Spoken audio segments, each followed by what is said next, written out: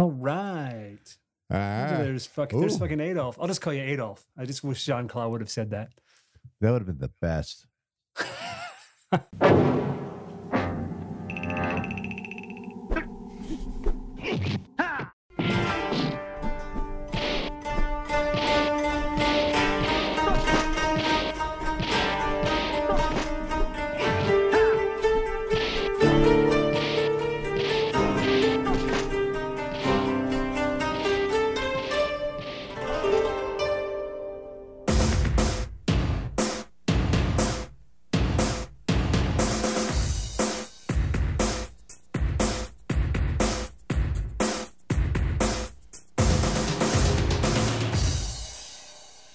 Welcome to Karate in the Garage. I'm Corey Culp. I'm Freddie Woff.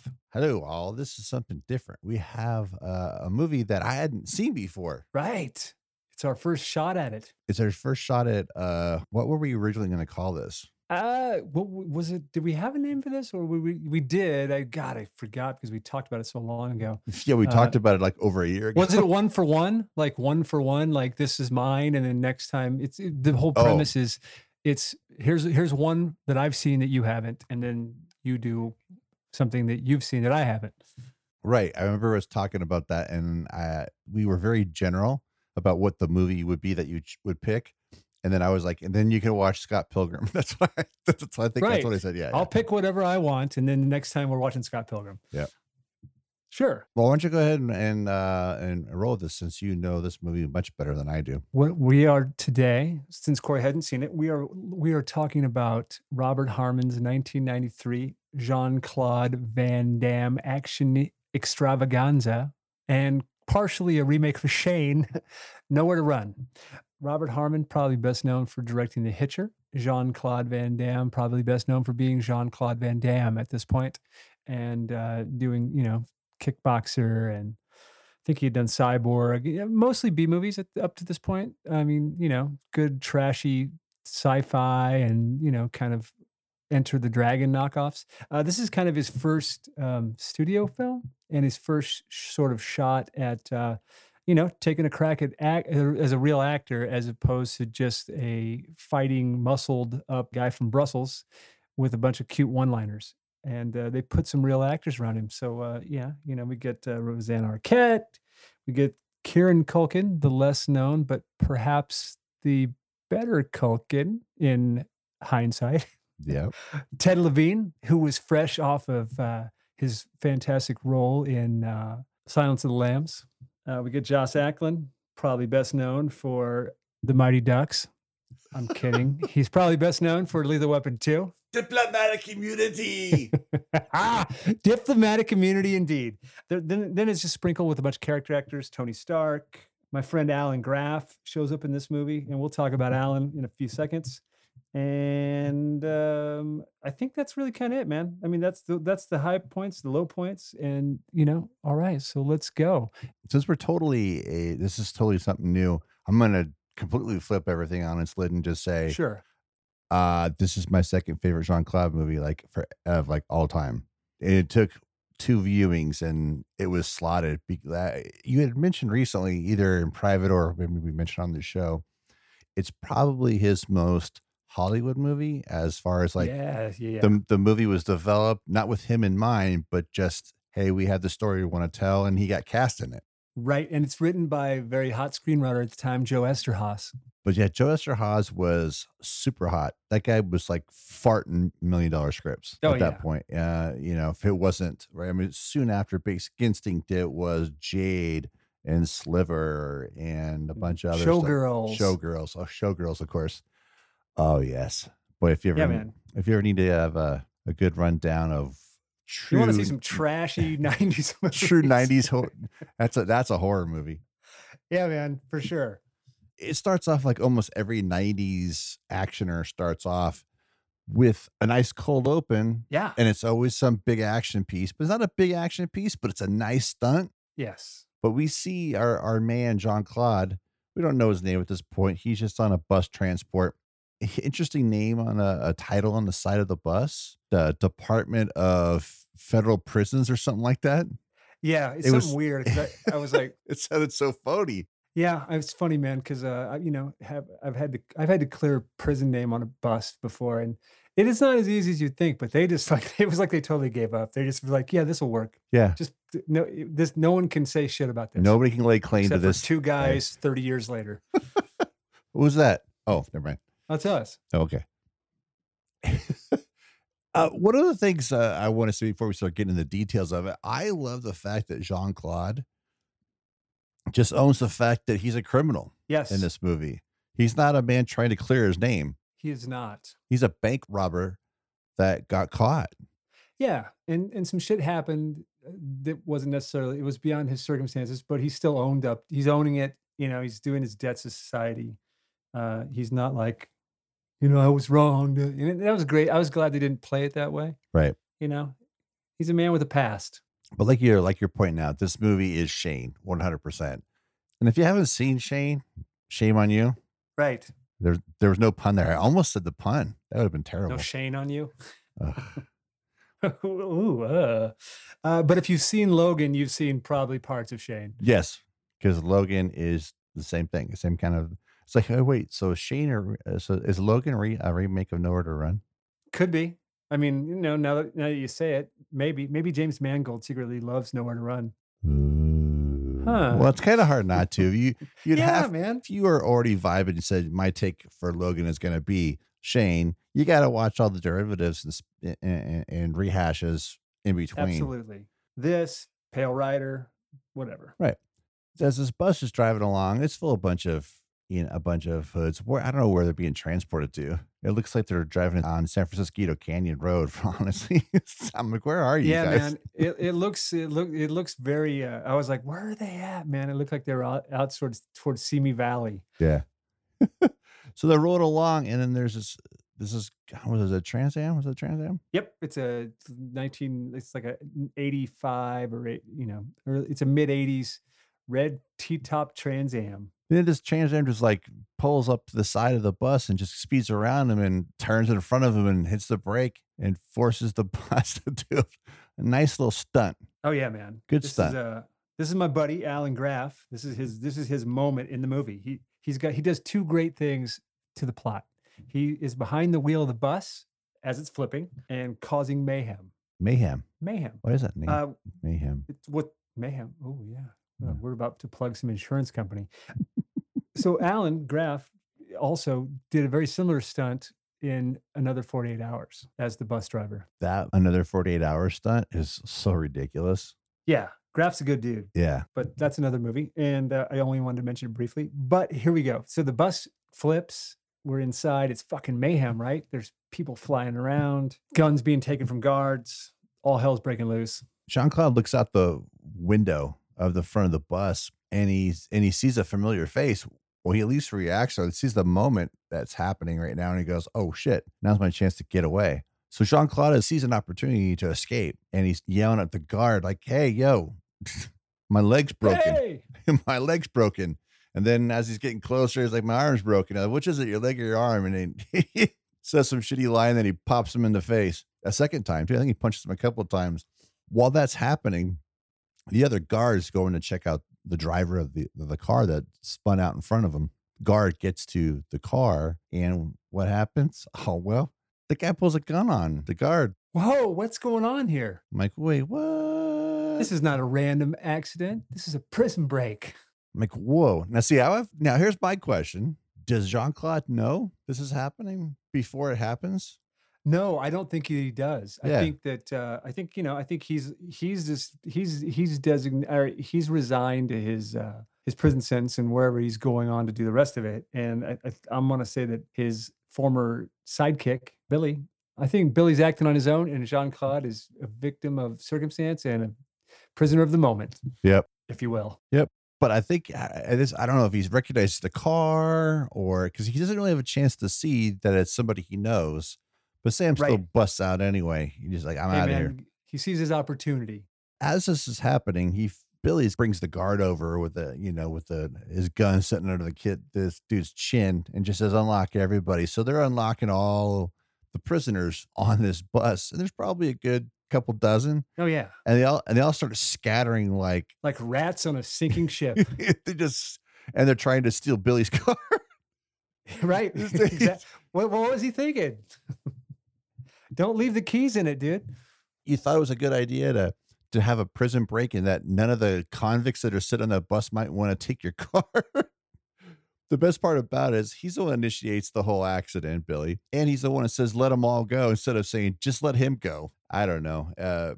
Maybe that was the idea there, was to not lend any kind of trace of who actually caused the accident. Whatever. It doesn't matter. But they get their car back. Right. Oh man, dude, that stunt though. The guy's like getting ready to drive, or he's starting coming from the side, right? And Jean-Claude like jumps through the car Oh yeah. and tackles him from the other side. Yeah, this is. I mean, we are also seeing Jean Claude do stuff that's like, that's not particularly just kickboxing, pose and kick, or pose and punch. For the first time, we're seeing him do action stuff as opposed to martial arts stuff. And it stands out because he doesn't do it at all in the entire movie. He doesn't do any of that stuff.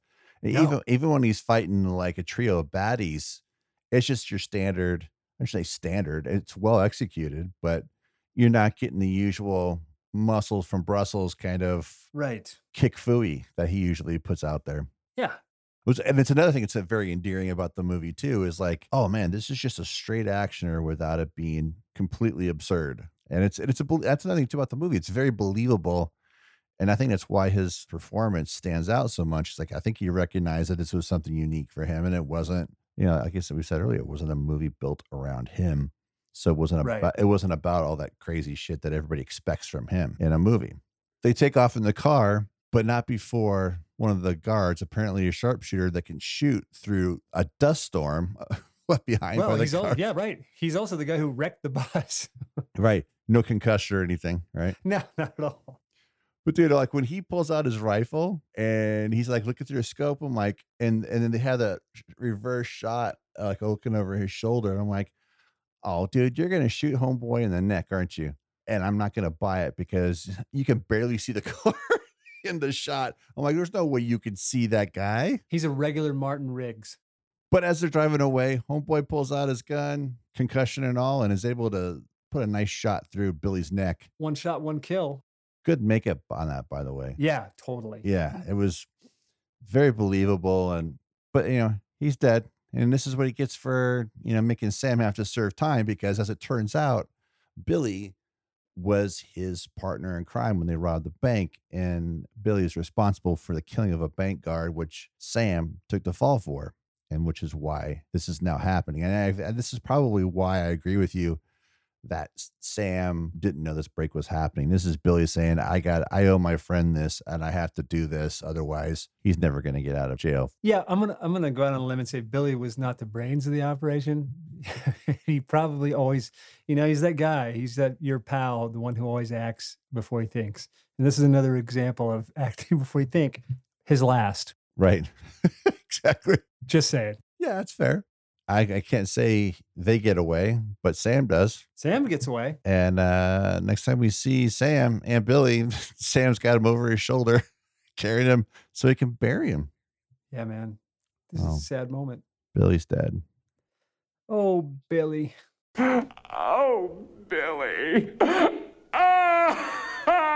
We get him burying Billy over a montage where he's opening the money case and he's listening to the recorder, because Billy had put a record. For some reason, Billy, maybe he knew this wasn't going to go as planned and it could go south. So there's a nice piece of exposition. There's a cassette recorder in a box with, I don't remember exactly how much money. I'm going to say $500,000. And he hits play, and then we hear Billy saying, look, man, sorry, Sam, you took the fall for me, blah, blah, blah. This is how I'm making it up to you. If you're listening to this, I probably didn't make it. Take the money and run. Get the fuck out of Dodge. I owe you my life. Debt repaid. But there's nowhere to run. There's nowhere to run. And running's not an option for Sam. So then we cut to Auckland and his peeps, and they're talking shit about somebody we haven't met yet. They're planning, they're doing something. They obviously work for some oil company or, some sort of land development bullshit, something that was very popular in the late 80s, early 90s was taking, all these corporations trying to buy up farmland and, that kind of such. So we're getting a little taste of that. Do we see Clyde first in the house? We might with her kids. Yeah, I think we do. So right after Sam goes through all the effects and the care package that Billy left for him, because essentially that's what it is. Yeah, totally. But for a guy that, they gotta say something about Billy, right? He's not exactly, apparently anyway, he's not really a good job at executing anything. Well, I mean, he's good at job at executing a bank guard, but it's not what we're talking about here. No, exactly. He's good at murder. He's good at murdering people, at least one person. This is kind of where Sam is setting up camp now. It's right down by this pond where you see him going through all of his effects and basically decides to camp out there. We also see him before that. He hits by a store to pick up like food and stuff, some steaks and some whiskey. Right. And he's wearing a suit because for some reason, Billy thought it would be great to leave him a suit. Right. And it's kind of drawing attention Right. from the old man behind the counter. And then you're hearing it in the background while he's having this exchange with the clerk at this market. You're hearing a radio Description of about the accident that happened the day before. By the way, that was really nice. I love when movies do this and they were smart about it. It's let you know how much time has passed. Yeah. Without being too over the top. So he has this confrontation with the clerk because the clerk can hear it on the news radio broadcast about the prison break and from the bus crash and everything. So he realizes really quickly that this dude standing in front of him who says he's out hunting kind of fits the bill. Yeah, out hunting in a three-piece suit. in a three-piece suit. You know what this reminds me of, and it's kind of funny because I could think about was that moment in No Country for Old Men with the coin flip scene. Yes. It was absolutely. so much like it. It was really bizarre. I'm like, oh, Coen brothers are stealing from nowhere to run. Hey, well, they have good taste. Sure. I'm sure they sit down and watch a Van Damme movie every now and again. And by the way, I mean, even if that scene was in the book for No Country, I mean, Right. there's no doubt that they kind of bit off that, and it's fine. It's Sure. it's a great little exchange. Take your inspiration where you find it. We're still learning about Sam. We don't know what kind of a dirtbag he is because when you see him at the market, he hasn't listened to the tape yet. Right. He hasn't settled in and listened to all that stuff because you don't know what kind of guy he is, Sam, at this point. It's a lot like Shane. You don't know what kind of, at that point in the movie, you don't know who this guy is. You don't know what kind Right. of, what his motives are. But off he goes. And next time, like I said, next time you see him is that description we had earlier about him just kind of going through his effects. It gets dark and Sam's she's kind of checking out the lay of the land and everything, the things nearby him. And he comes across this farmhouse that Rosanna Arquette is the owner of. Right. And at this point, we don't know what kind of person Sam, he could be a serial rapist for all we know. And he's kind of lingering around the yard. So we're like, what is he doing? And Clyde is Rosanna Arquette's character. She's out there kind of shooting the breeze with some law enforcement guy. Deputy Fife. Yeah. Let's call him Five. His name's, we find out later on, this is his sheriff, Lonnie Poole. Lonnie Poole. Lonnie Poole. Again, another one of those names, right? From the 90s. 90s. Yeah. Jeez. Now, there's something that's in there, and I texted you about it because it just annoyed the shit out of me the first time I heard it because you get it all at once. You get Rosanna Arquette's character name is Clyde, Clydie. I've never heard anybody called Clyde, but whatever. This guy, she's apparently having some kind of interaction with. Maybe they're banging. I don't know what's going on with them. His first name is Lonnie. And I'm like, wait, Lonnie and Clyde? Yeah, I know. Come on. Somebody being a little too clever for their own good. Yeah. I don't think Esterhazy did Maybe. that. It's not his kind of thing. Yeah. I mean, there are 4 writers listed, so who knows? He eventually leaves, and after he kind of checks everything out, Sam will come back later on and break into the house. Well, actually, it breaks into the house like later on, right? And He comes, and somebody in the house hears him. yeah, Mookie. Little Mookie.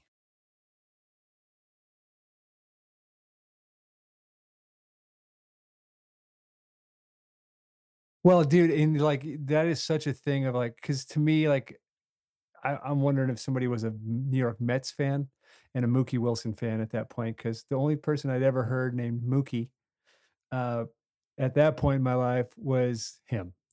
The hero of the 1986 World Series. Kieran's real name and his character's name in the movie is Mike, but no one ever calls him Mike. No, It's no one always calls him Mike Mookie. ever. Like, Mookie.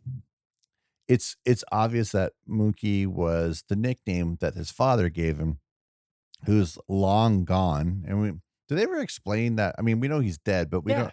He had a tumor, brain tumor. Oh, that's right. We see it during the family moment when they're all, they're watching the wedding. Oh, right. Oh no, they actually had that.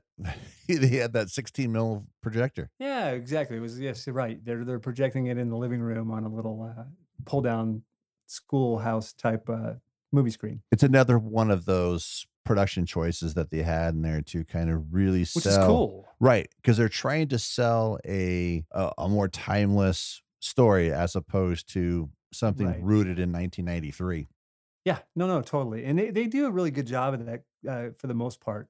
It helps that there are no cell phones yet, but they do paint a nice picture of when is this? It's kind of has that eternal feeling to it. Right. Well, so Sam sneaks back into the house, while Clyde's taking a shower, and that's when Mookie hears him. And but he snags the salt and pieces out because he needs salt for his steaks. He got the market. Yeah. I love the fact that we get the little ET moment with Mookie. Right. Yeah. ET is the ball. He throws the ball down the stairs outside. Yeah. And, it's very cute. Because the next morning, it's Mookie and his little sister Bree and Clyde are at the breakfast table. Kieran gets his I'm going to keep doing this. And Mookie gets his oatmeal, and he's kind of tastes it. Mom, I need some salt for this. Now I don't know about you. When I was probably what would you say Kieran is there, like 8? Oh, he's like he's not not 9 or any 10, older maybe than- 8 or 9. He's 8 or maybe 9, 8 or 9. Yes. I would. What 9-year-old reaches for salt for his oatmeal? My question would be like, I always know when I make oatmeal, I always put a little salt in the water before it boils. So I don't know, maybe that's a thing. Because I just thought that everybody did it. Brown sugar, man. No, but I mean, when you're boiling the water. Well, yeah, I know, water. but I've watched plenty of people make. I put salt in their oatmeal that's done cooking. It's gross. Anyway, Oh, really? Yeah. but it's weird. It's weird for a 9-year-old to do that. Yeah, maybe it was a thing from his dad. Maybe that's what gave him an aneurysm. Too much salt. Well, right. And then Mom's busting his chops, going, "You don't need any salt, homie." And I go, "Did you guys hear ET last night?" Mookie's asking him. ET. I heard ET. He's in the house. He was in here rumbling around, stealing the salt. So there's a little moment there. I think it was cute. Maybe Karen might be a little too old for that. Maybe it'd be okay if Brie kind of got in on that, because she's clearly playing the Gertie character in this moment, right? Yeah, I mean, if you think about it, it's the ET moment's great because ET is very much about divorce, or at least separation from the father. There's no father around. There's no father. There's no husband. It's you're just Sam's one older brother, but it's the whole ET scenario. Sure, absolutely. And I think it was also, it's probably just easy to riff off of. I'm sure the movie was probably written closer to the time E.T. had been released originally. It probably took years for this to get, because otherwise, but it's not a bad thing. I would have a feeling that maybe those other people that were attached to the credit for writing, they probably were the OG writers on it, and then Eszterhas came in to do what he does, and that's probably what happened there. Considering things I don't remember because at that time you were hearing about $1 Million Screenplays selling, and I don't remember his name being at the front of Variety or Hollywood Reporter for this movie being sold. Well, Leslie Boehm, who was one of the other credit writers, also wrote Taken, Dante's Peak, Daylight, the Stallone movie. So, she was, I'm sure maybe her and Randy Feldman were he wrote Tango and Cash and Metro. So, they brought those guys in to do a polish. I'm not sure. Or somebody did a polish. Someone's polishing something. Somebody's polishing somebody's thing. So again, after they're done having breakfast, we cut to Sam, and he's out, naked in a lake, he's out in his pond, like, doing his thing. washing up. He just got out of prison, man. And First time he hasn't rolls, to worry about dropping the rope in the soap. Mookie rolls up on him and standing next to him starts criticizing his Fire building skills. His fire building skills. You gotta move the air around. Don't you know anything? You little shit. You little bastard. Give me my clothes. Yeah, he's and then there's a moment where I laugh, dude, and I'm thinking, God, this is kind of creepy. He's like, come out of the water, and he's starting to come out naked at a young boy, and then suddenly there's a young girl runs out of the woods when his sister runs up. Well, what's funny was like when you see Bree in the background kind of walking at first, I didn't recognize the way they had it framed, and he's actually getting out of water. Because all three were in the shot at one time. I couldn't tell it was the little girl. I thought, is there a crew member walking around in the background? Who is that? Yeah. And then all of a sudden he sees her, he gets about half his butt crack showing, and he turns right around, walks back in the water. Well, more than that. We don't see it. Right. She does. But apparently you find out later on she does. Yes. Because there's penis conversation later, which is, again, weird. Yes. There's nothing like being reminded of a seriously awkward moment in this movie. And there's a few of them, and it's funny because that obviously, again, things that they probably would not fly now in a movie, but even back then I really never thought much about them because they were just so like, whatever. Different time, different place. Yeah. Well, somewhere along the way here, we are starting to see a little bit more what's going on in the area. We've been so isolated with the farmhouse and the nearby pond where Sam has been kind of hiding out. We cut this land development that's going on, and inside of one of the trailers is our boy Josh Auckland. Yeah, Adolf. Ted Levine. Again, like you noted, just right after right off his Silence of the Lambs performance, and in walks the guy that we saw earlier. Yeah. Oh, look, deputy. It's Lonnie. Lonnie. Oh, do we have this out of order? I think all we skipped was, there was you know what? You were right the first time that we see this. I mean, before we see Clyde, because this is where Mr. Dunstan, Ted Levine's character, starts busting his chops, Lonnie's chops about doing her. He's about banging her. Yeah. But we don't know that until we see them later on having their moment on the porch. Yeah. Yeah. So, yes. So, Lonnie walks in, there's Adolf and Jamie Gump sitting together. And if he only watched more movies, he would have fucking turned around and left. But because he's been, all he's been doing is trying to bang Roseanne Arquette and swindle her out of her house. Because Lonnie's kind of a shitbag, which we'll figure out soon. We discover what kind of a shitbag he is, because once he gets out of the trailer, because you think, oh man, he's just maybe he's just being bossed around a little bit. Maybe he's just a small town sheriff and he's just kind of maybe he's just a loser. No, he opens up an envelope with a bunch of cash in it. I'm like, oh, he's not a loser. He's an asshole. He's a dirty sheriff. Yeah. Fast forward back to where we were at earlier. And there's a moment with Hale, that's the Josh Auckland character. He's basically, pressing Ted Levine's character a little bit. You know what? You're going to have to turn up the heat a little bit on this situation. Right. And I don't remember if it happens at this moment or later on, but when Dunstan is talking to his thugs, he's like, oh, I thought this sheriff's been paid off. This is a great line. It is a great line. I thought the sheriff's been paid off. I guess, well, he's been paid, but I don't know if he's been bought. Right. Oh, that's an Esterhaus line. Totally. And dude, and Levine, his delivery is perfect. Yeah. I have to say, I love him in his bad guy stage.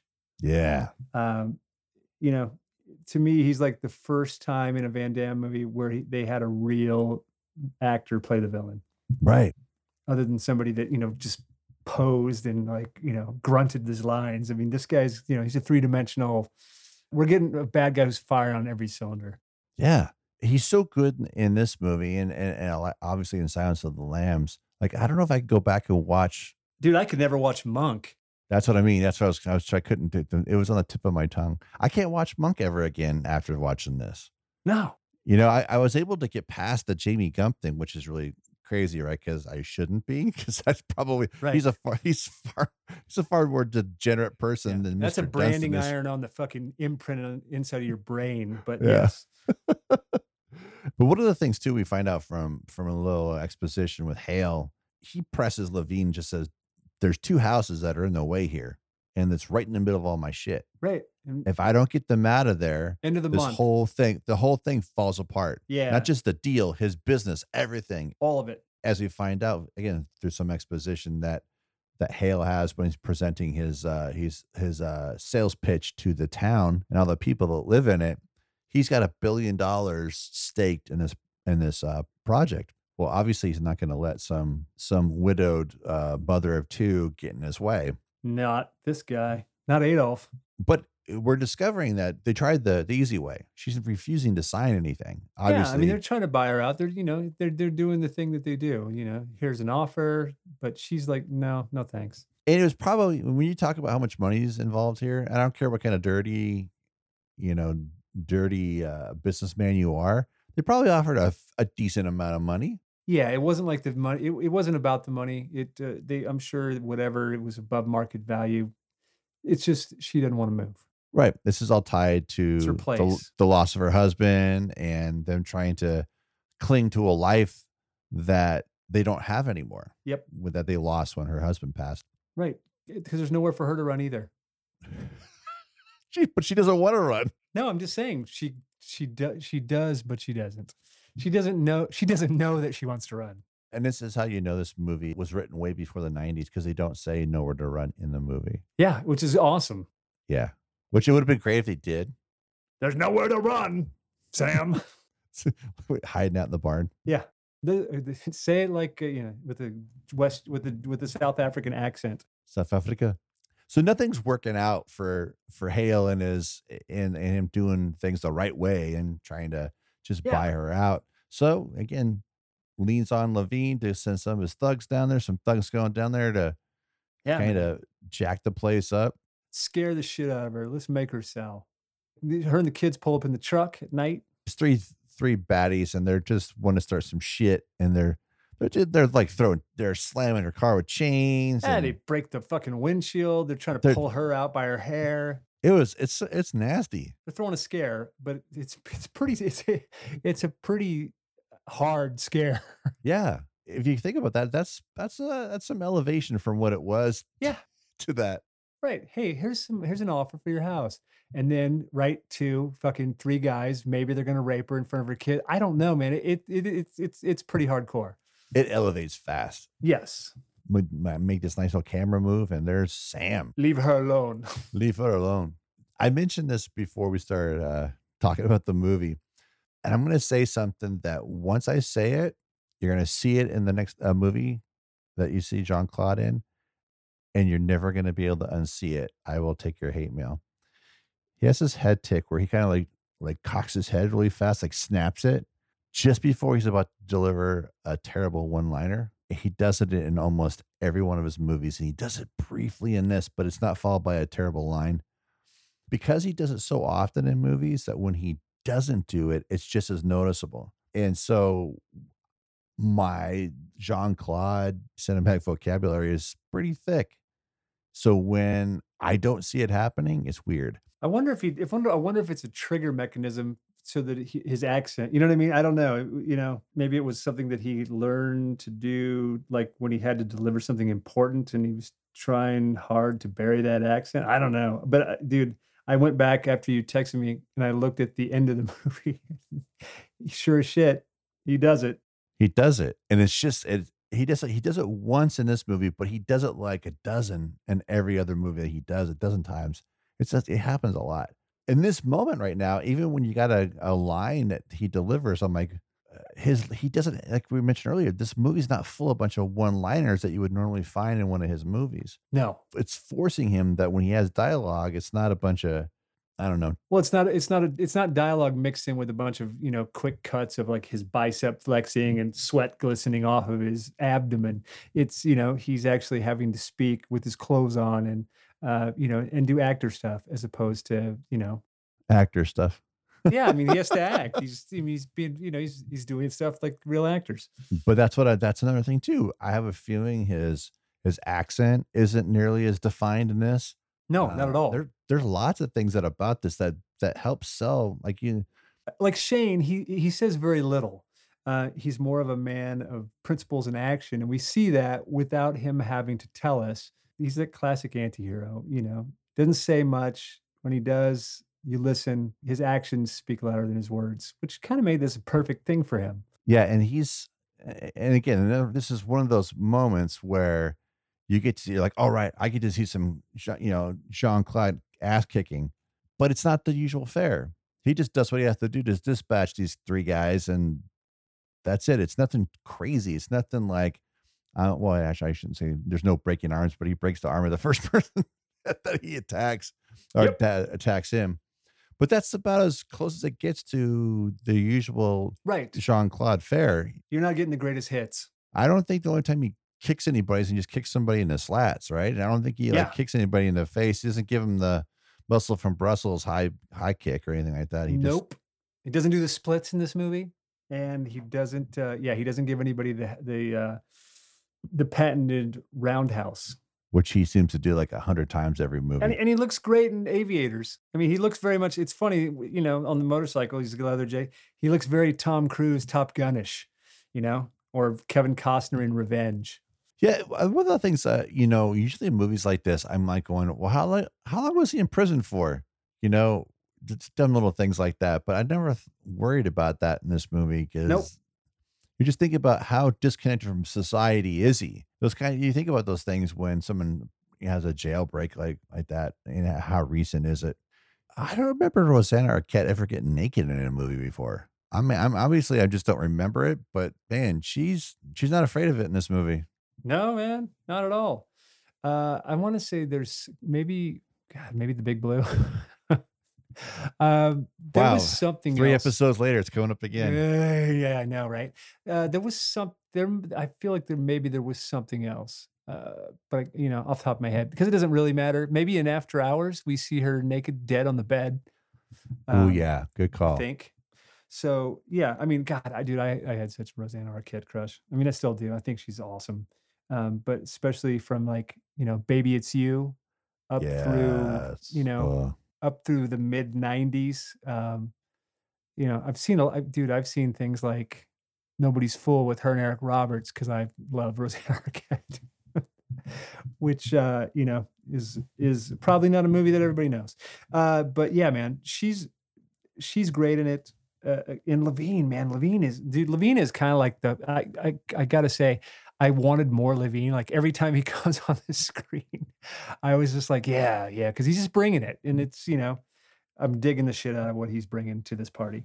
I wish we could have seen him more, but then again, at the same time, the way the movie's paced and everything like that, I think we see him as much as we need to.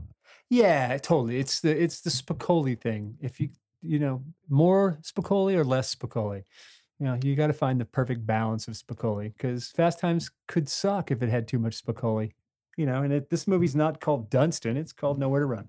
I think that's it's true for a lot of movies, and in this one, I mean, he's great, but I don't find him to be chewing the scenery. I just find what he's doing super interesting, and I think he's doing it really well. Soon after this last interaction with these thugs and everything is when we the aforementioned sales pitch that's going to the townspeople that Hale's given them. One of the last two properties that's not Clyde's, the one property that's left over is somebody, I forget the cat's name, but he stands up and goes, "This is bullshit. I'm not selling. You suck." And I'm out. Off he goes. And the next time we're not in this room in the sales pitch, Mookie comes running to Sam and says, "Oh my God, the neighbor's house is on fire. The barn is on fire." And he goes, tell him to call 911. Does he tell him to call 911? Call 911. Mookie, call 911. I think that's what he said. Yes, something like that.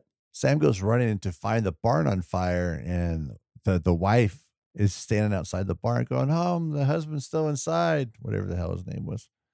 And he goes in there to help him. and the man's just trying to get the horses out of there. There's 4 or 5 horses in there, and Sam goes in there again and risking his life to help get the horses out. And as they're getting the last horse out, top of the barn collapses On top of Tom. Tom's like, oh man, oh. Ow, my arm. Leave me. Go. Leave me. Save yourselves. Have a threesome with my wife and Clyde. You French guy. Do them. Do what you guys do. Do what you do when you did what you did to me, Sam. But hell no, man. Sam's not that kind of guy because he knows he's going to get blamed for this shit. Yeah. He's been down this road. That's how he got into prison. I'm in your barn right now because I got wronged. So right. I'm a fugitive from the law and I'm in your barn and they're going to blame this shit on me. Let me throw back that real quick. The death of Billy really doesn't hit him very hard. Hey, look, man, I'm saying probably he's got an honorable streak, but he knew Billy was a piece of shit. And, but he had come to peace with doing his time. So they're able to get all the horses cleared out and then rescue Tom. But the barn's still on fire. But now the fire trail's leading right over to the big giant propane. Oh, yeah, man. It's about to get ugly. It's about to blow. What does Sam do? Sam goes, oh, shit. Fuck. There's a big old water tank up there on top of that tower. Oh, look, there's a bulldozer. And I just learned how to drive one in prison. Because that's the skill I chose to learn. I chose bulldozing. Some people want to be florists. Some people want to become carpenters. I said, you know what? I want to learn how to drive a bulldozer. I want to be a grader. Because that's what you do when you're from Quebec. I want to do this. I'm going to grade. I'm going to grade the road. Everybody gets safe. Hide behind some shit because this might blow up. Gets in the bulldozer and pushes the water tank over and water splashes all over the fire and puts the fire out and the tanks don't blow up. And everybody's, and the family and the farm and the horses are all saved. Sam is such a hero. Sam is a hero, but he can't stick around to take a pat on the back because he's also a fugitive. He's a fugitive. He's not looking for the one-armed man. He's just looking for a way out because he's got nowhere to run. That's right. No way out because there's nowhere to run. You know, Corey, it's almost like he's caught between a past he can't outrun and a fight he can't walk away from. Oh, shit.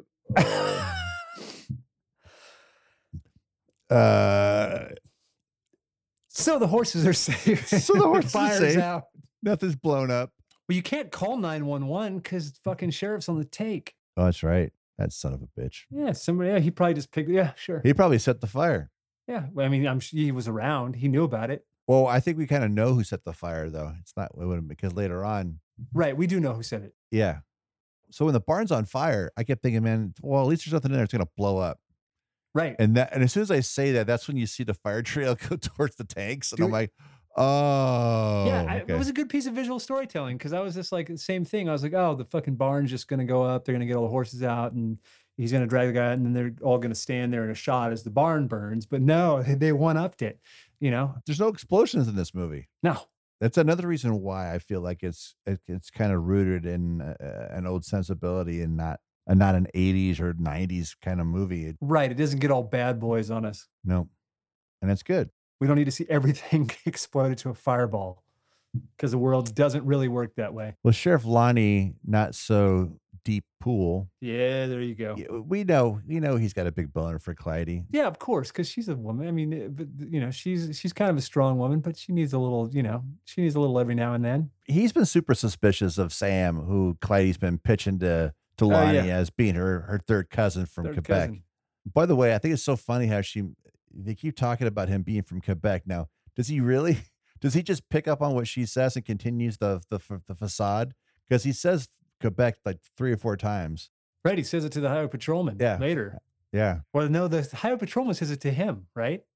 No, he says it to the highway patrolman. Yeah. Yeah. And highway patrolman says to him, you ride that bike down here? Sure. All the way from Quebec. We know Sheriff Lonnie is super suspicious of Sam, regardless of the right. What's been, because he knows what's going on here. And he's seen Sam's penis. Everybody seems to have seen Sam's penis in this movie. Right. Nobody's touched it yet, but everybody's seen it. And it ends up becoming like dinner conversation too, by the way. Yeah, or of course. breakfast conversation. Breakfast conversation. but apparently it's just average if you ask Rosanna. Yeah, and this is before Clyde and Sam have bumped uglies. This hasn't happened yet. Right, because we know they're coming. Yeah, but to have the little girl say he's got a big penis. Right. I'm like, what? Dude, that was a weird moment, right? Right. So let's remind the audience about that really weird moment. It's just terrible. Right. So he comes out of the lake. Obviously, the two kids have seen his penis. He goes back into the water.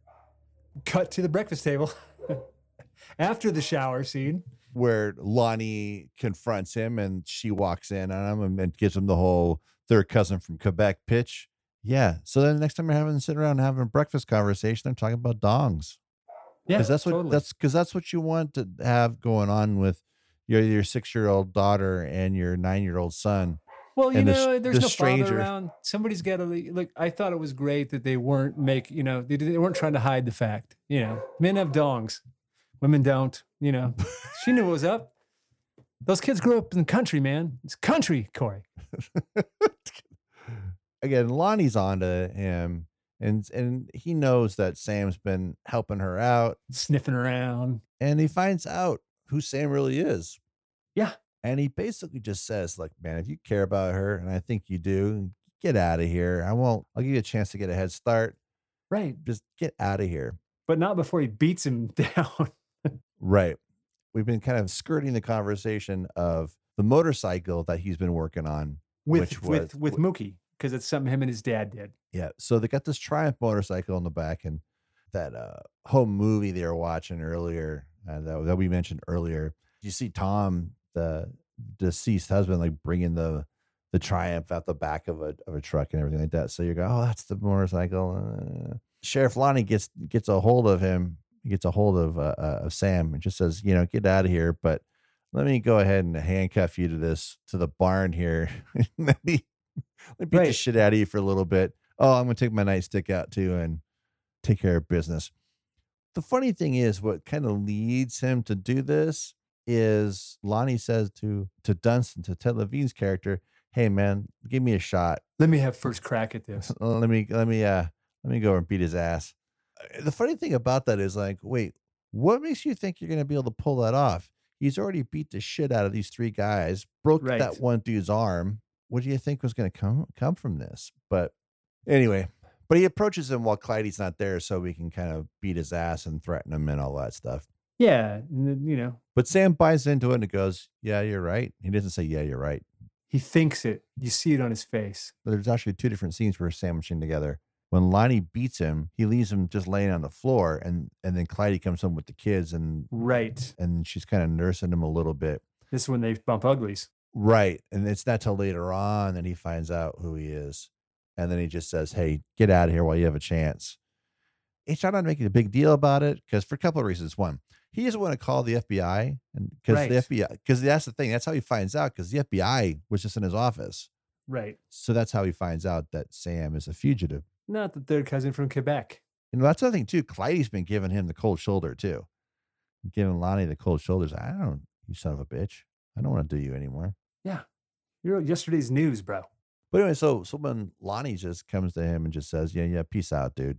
Take care of business. Because Lonnie doesn't want the FBI poking around, because then... Right, because he's on the take. He's dirty. This is his chance to get him out of there, and then so he can hook back up with Clyde.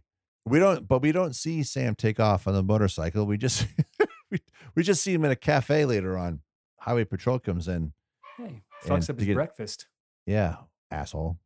Yeah, by the way, he's really big on the steak. Does he have a steak and eggs or some shit? Dude, he's a steak eater. He was in prison. Loves steak. Probably didn't get much of it for 7 years. Right. Got to get it when you can. Highway Patrol's giving him hell, right? State police or the crap he's supposed to be. Yeah, giving him all the usual bullshit questions. It's as if he knows who he is. He's questioning about the motorcycle out front, but more passive. Just being a cop. Yeah, totally.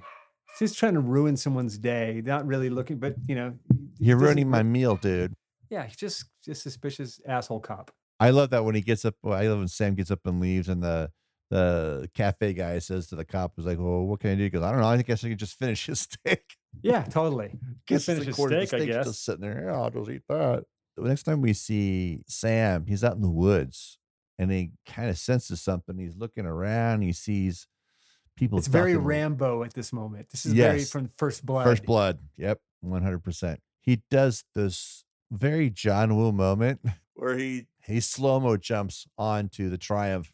Kickstarts it and fucking takes off in one move. All of a sudden, oh my gosh, there's like state troopers everywhere, opening Yeah. fire, chasing him on horseback. Mounted, yeah, dude, mounted sheriffs. I mean, it's huge. It's like a giant manhunt has suddenly, Right. like suddenly it's turned into The Fugitive.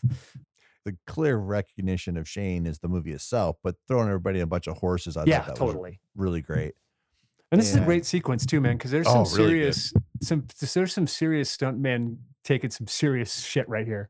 Yeah, that one guy that gets knocked off and then he hits, I think he hits him on the motorcycle, he tosses him in that little pond. Oh yeah.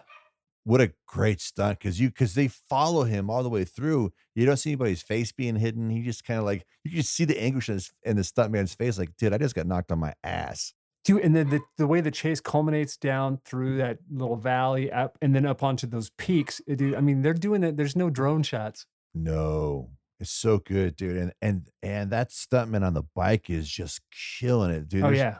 Dude, you're a dead man. Either side, you fall down, you're a dead man. Yep. And they're so wide on it. There's nothing Nowhere for being him to fall off. Nothing being skirted here. This is No. 100% just balls to the wall. That guy looks on the motorcycle. That guy looks like he's trying to run from the law. There's no cinematic aspect to it. It's just this dude is on the run. I love how he gets to that one point, realizes he's got only one way to go, does a nice little U-turn, even while he's got, I think it was like a Jeep or something like that, some kind of like old Bronco or whatever, all up his ass. He turns around and just starts working his way down the hill. It's like, Yeah. some good motorcycle work, great camera work, kind of selling it. It's not a whole bunch of close-ups with some kind of weird. No, not with a bunch of cuts and stuff done in editing. It's sells it just like a Western would have, with just a super wide shot. By the way, man, I really wish this movie was in scope. I know, right? I It's- think my DVD is. It's 185. Yeah, you're right. It is. This movie, yes, would benefit certainly from that.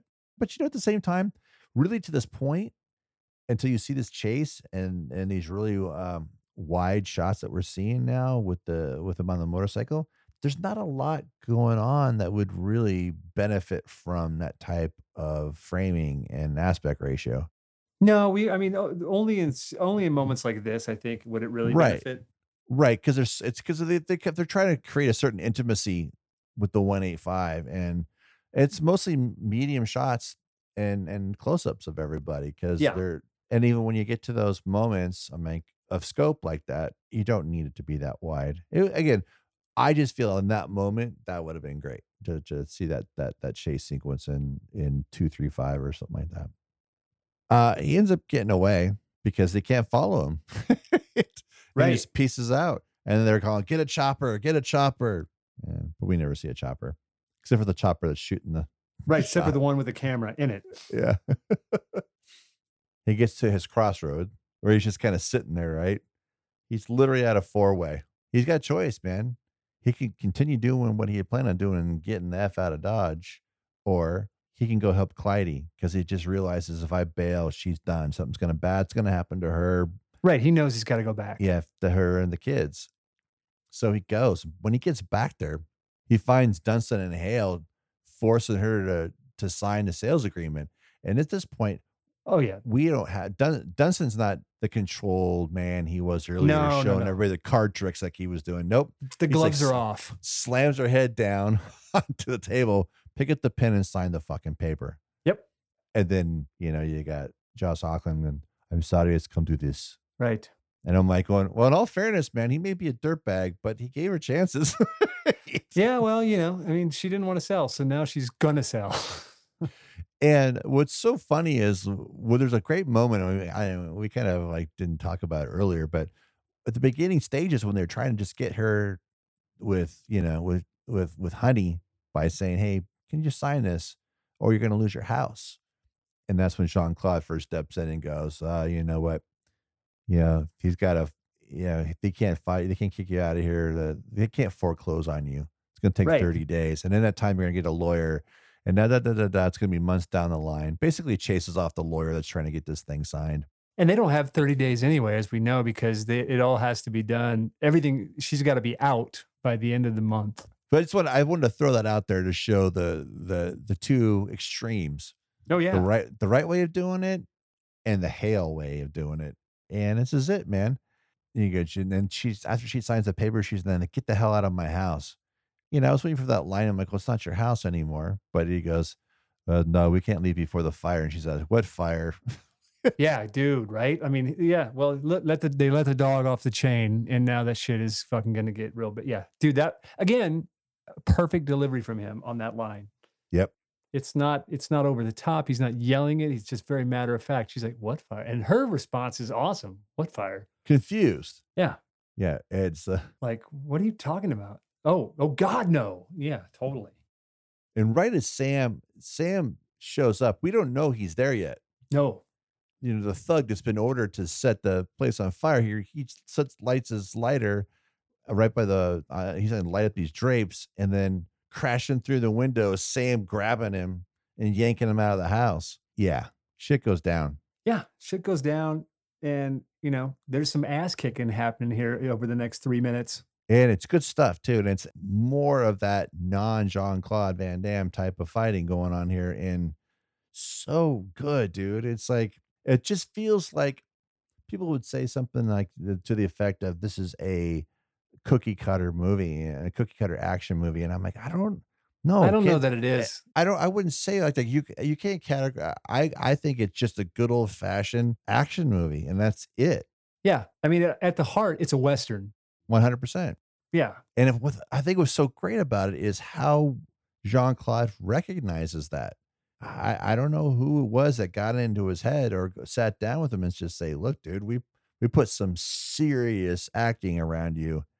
This is a chance for you to break away from this other stuff that people know you for. You want, because every actor, it doesn't matter if you came up in a genre like this, every actor wants to stretch their muscles. Oh yeah, absolutely. Reading a recent interview with Jean-Claude, and now in his life now, this interview was from like 8 years ago. He's like, yeah, I'd love to work with the Scorseses and the Nolans and those kinds of guys. He's going down a list of directors that he can see himself being involved in because he's matured. He's gone through some shit, not unlike he probably did to this point. But man, I love this movie so much because Jean-Claude took it seriously. Oh yeah, totally. No, he's not a nod, wink, wink. There's no tongue in cheek. He's not, he's not, he did a really great job of not falling into the Jean-Claude from Bloodsport or Cyborg. The thing that he had up to this point, in my opinion, had kind of been repeating his, Frank Dux from Bloodsport, just in a different, in a different arena, a prison or, whatever. He really grabbed the ball and tried to run with it. I mean, I don't know that the movie was a total success. I mean, it made $25 million and I think it was 15 to make. So it did make some money, but I feel like the world wasn't ready quite yet for this Van Damme. No. And that's the thing is like you mentioned a bunch of the movies that were the crux of why I never saw this. I thought, my gosh, this is another one of these. And it's got one of those awful titles, and oh gosh, I won't bother with this. Now, obviously, if I would have taken the time, I mean, I knew Rosanna Arquette was in there, but I didn't know Aquaman was in it. I didn't know Ted Levine was in it. Like when you texted me before I'd seen it, and you said, "Oh, I forgot Ted Levine's the baddie in this." I'm like, "Oh shit, I really want to watch it." Yeah, I mean, it's a really fun movie, man. I mean, I don't want to say it's heavy on the drama and that Jean-Claude should have been nominated for an award, but it's a real movie. There's acting. It's fun. It's brisk. It's not over. They didn't try to get super cute. It's not super preachy. But to me, it hits all of its checkpoints, and it fires on all the cylinders that you would want in this kind of movie. Sam ends up killing Dunstan after you think he's dead. Right. Gets a little T2 Terminator on him, and he comes back, and Mookie's there to save Sam. It's like, Sam.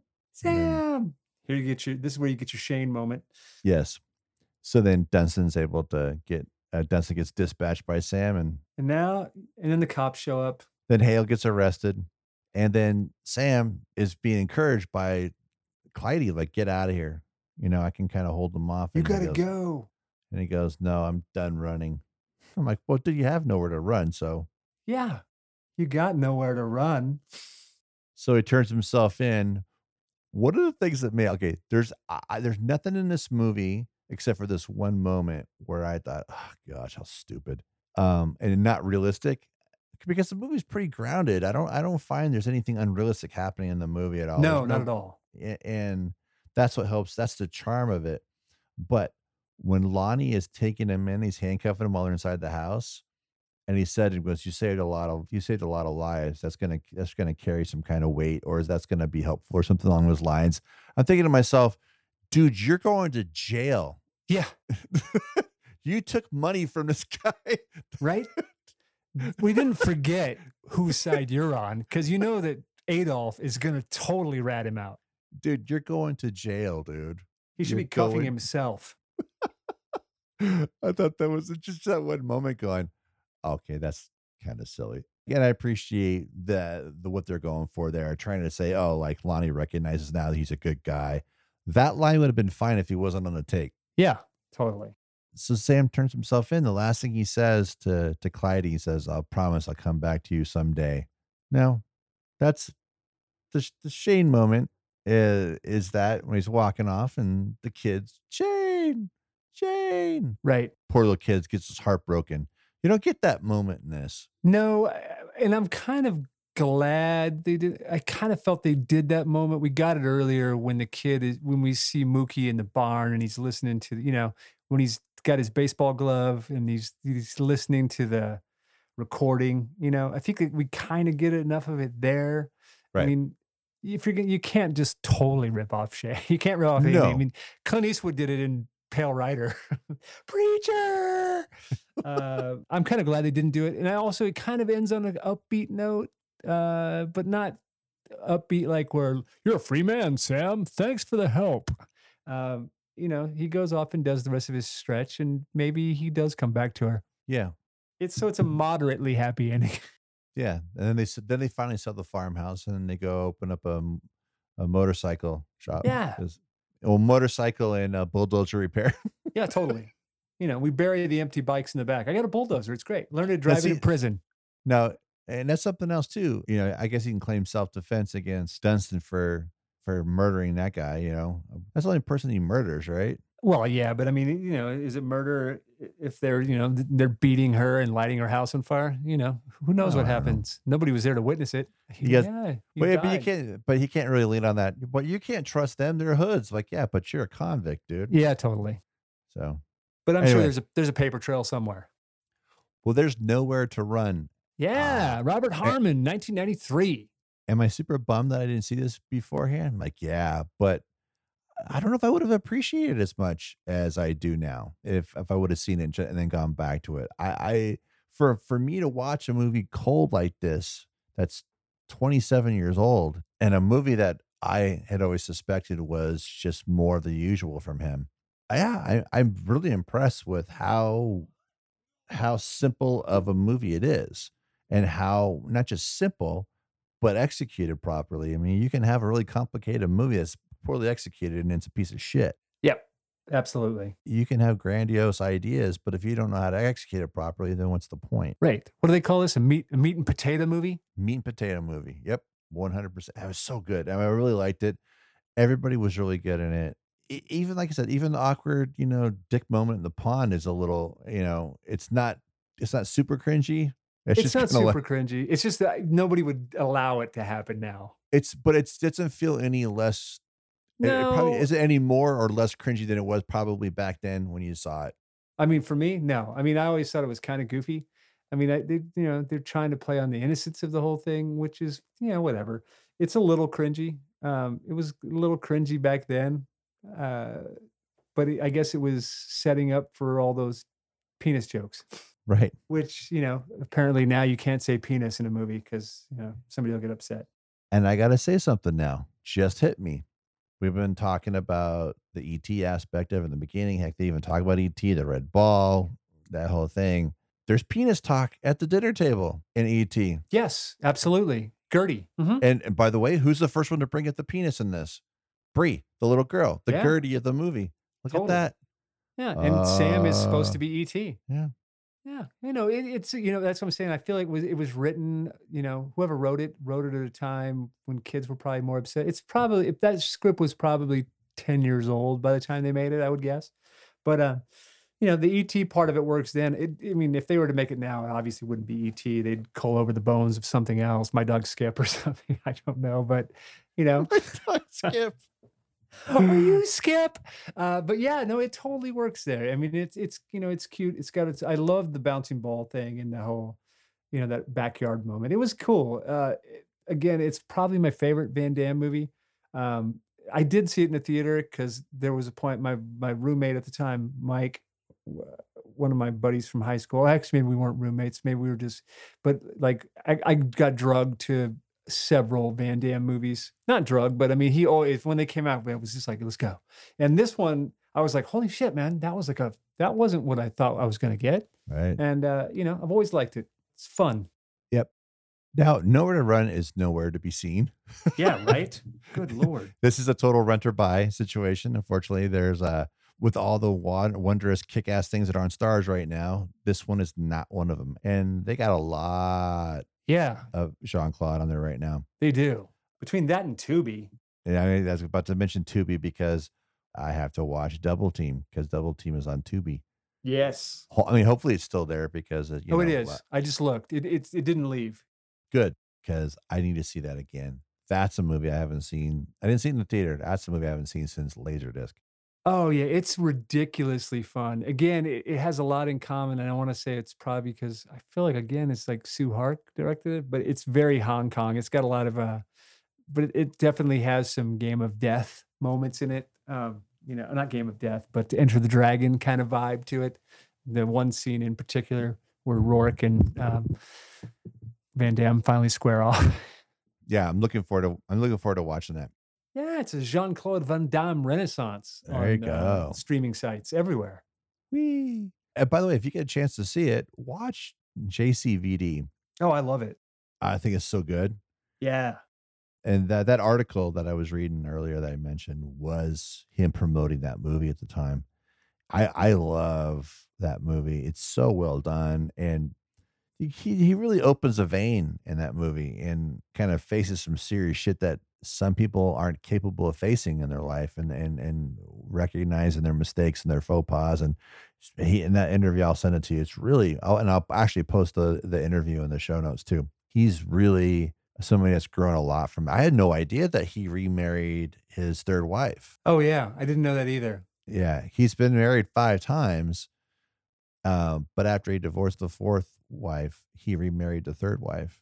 Huh. And she kind of helped him get back on the straight and narrow because he had a serious cocaine problem, which was, kind of led him to his downfall. Where Well, I think it led to I feel like it's what chased him out of studio films for sure. Because if you look back at all of the movies he made between like 90 and 95 up to Time Cop, all made money. Big money. Right. Like right, and that's what prompted Universal to offer him a 3-picture, 12 mil per deal. yeah, totally. And then he was so full of himself, he said, "No, I want Jim Carrey money. I want 20 million." And that's basically where he got himself blacklisted. That was kind of the beginning of the end for him. Yeah, I think like Maximum Risk might have been the last studio movie, maybe. Yeah. 8 grams of cocaine a day will do that to you. Yeah, man, that shit. Cocaine's a hell of a thing. Just ask Rick James. Cool. All right. Well, dude, I'm glad you enjoyed it. I mean, like I said, it's my favorite, like just Van Damme movie. I mean, I like lots of them, but I mean, for me, that's the one that kind of that was the one that made me like be like, yeah, I really do dig Van Damme. He's just doing some other shit, and it's fun. It's it would be a good movie. It's a movie. It's a movie. If somebody said I don't like Van Damme, you could show them this, and maybe they would. Right. A lot of people said the same thing about what's like, for example, what's a Bruce Willis movie that, oh, I don't like Bruce Willis. What's a Bruce Willis movie you can get people to watch if they've never seen it before? Yeah, totally. It's kind of like when you're like, oh yeah, and then you see Bruce Willis do. I mean, it's funny for me that movie of Bruce Willis maybe would probably be In Country. Oh, I think that was the first movie I ever bought on Laserdisc where it wasn't an action movie. It wasn't science fiction. It was just, it's not the kind of movie that I was ever drawn to, but I was such a big fan of his. And I'm like, he's so moving in the movie. Yeah. Right. It's such a great movie. And Emily Lloyd, I think, plays his daughter, Yeah, right? daughter, yeah. She's fucking fantastic. I don't know what happened to her, but Oh, dude, I miss her too. She was so good. Anyway, well, there you go. That's nowhere to run. no, right. So if you want to follow us on social media, you can follow Corey on Twitter at Corey Culp or the official at Karate Pod. What else we got? A letterbox at Corey_Culp. And if you want to support the show on Patreon, you can take care of that at patreon.com/KITG podcast. If you want to follow Freddie, you can follow me at Raven Shattuck on Twitter, Rock and Roll the 33 on your Instagram, or at Tom Cody on Letterboxd. Cool, dude. All right, dude. Later.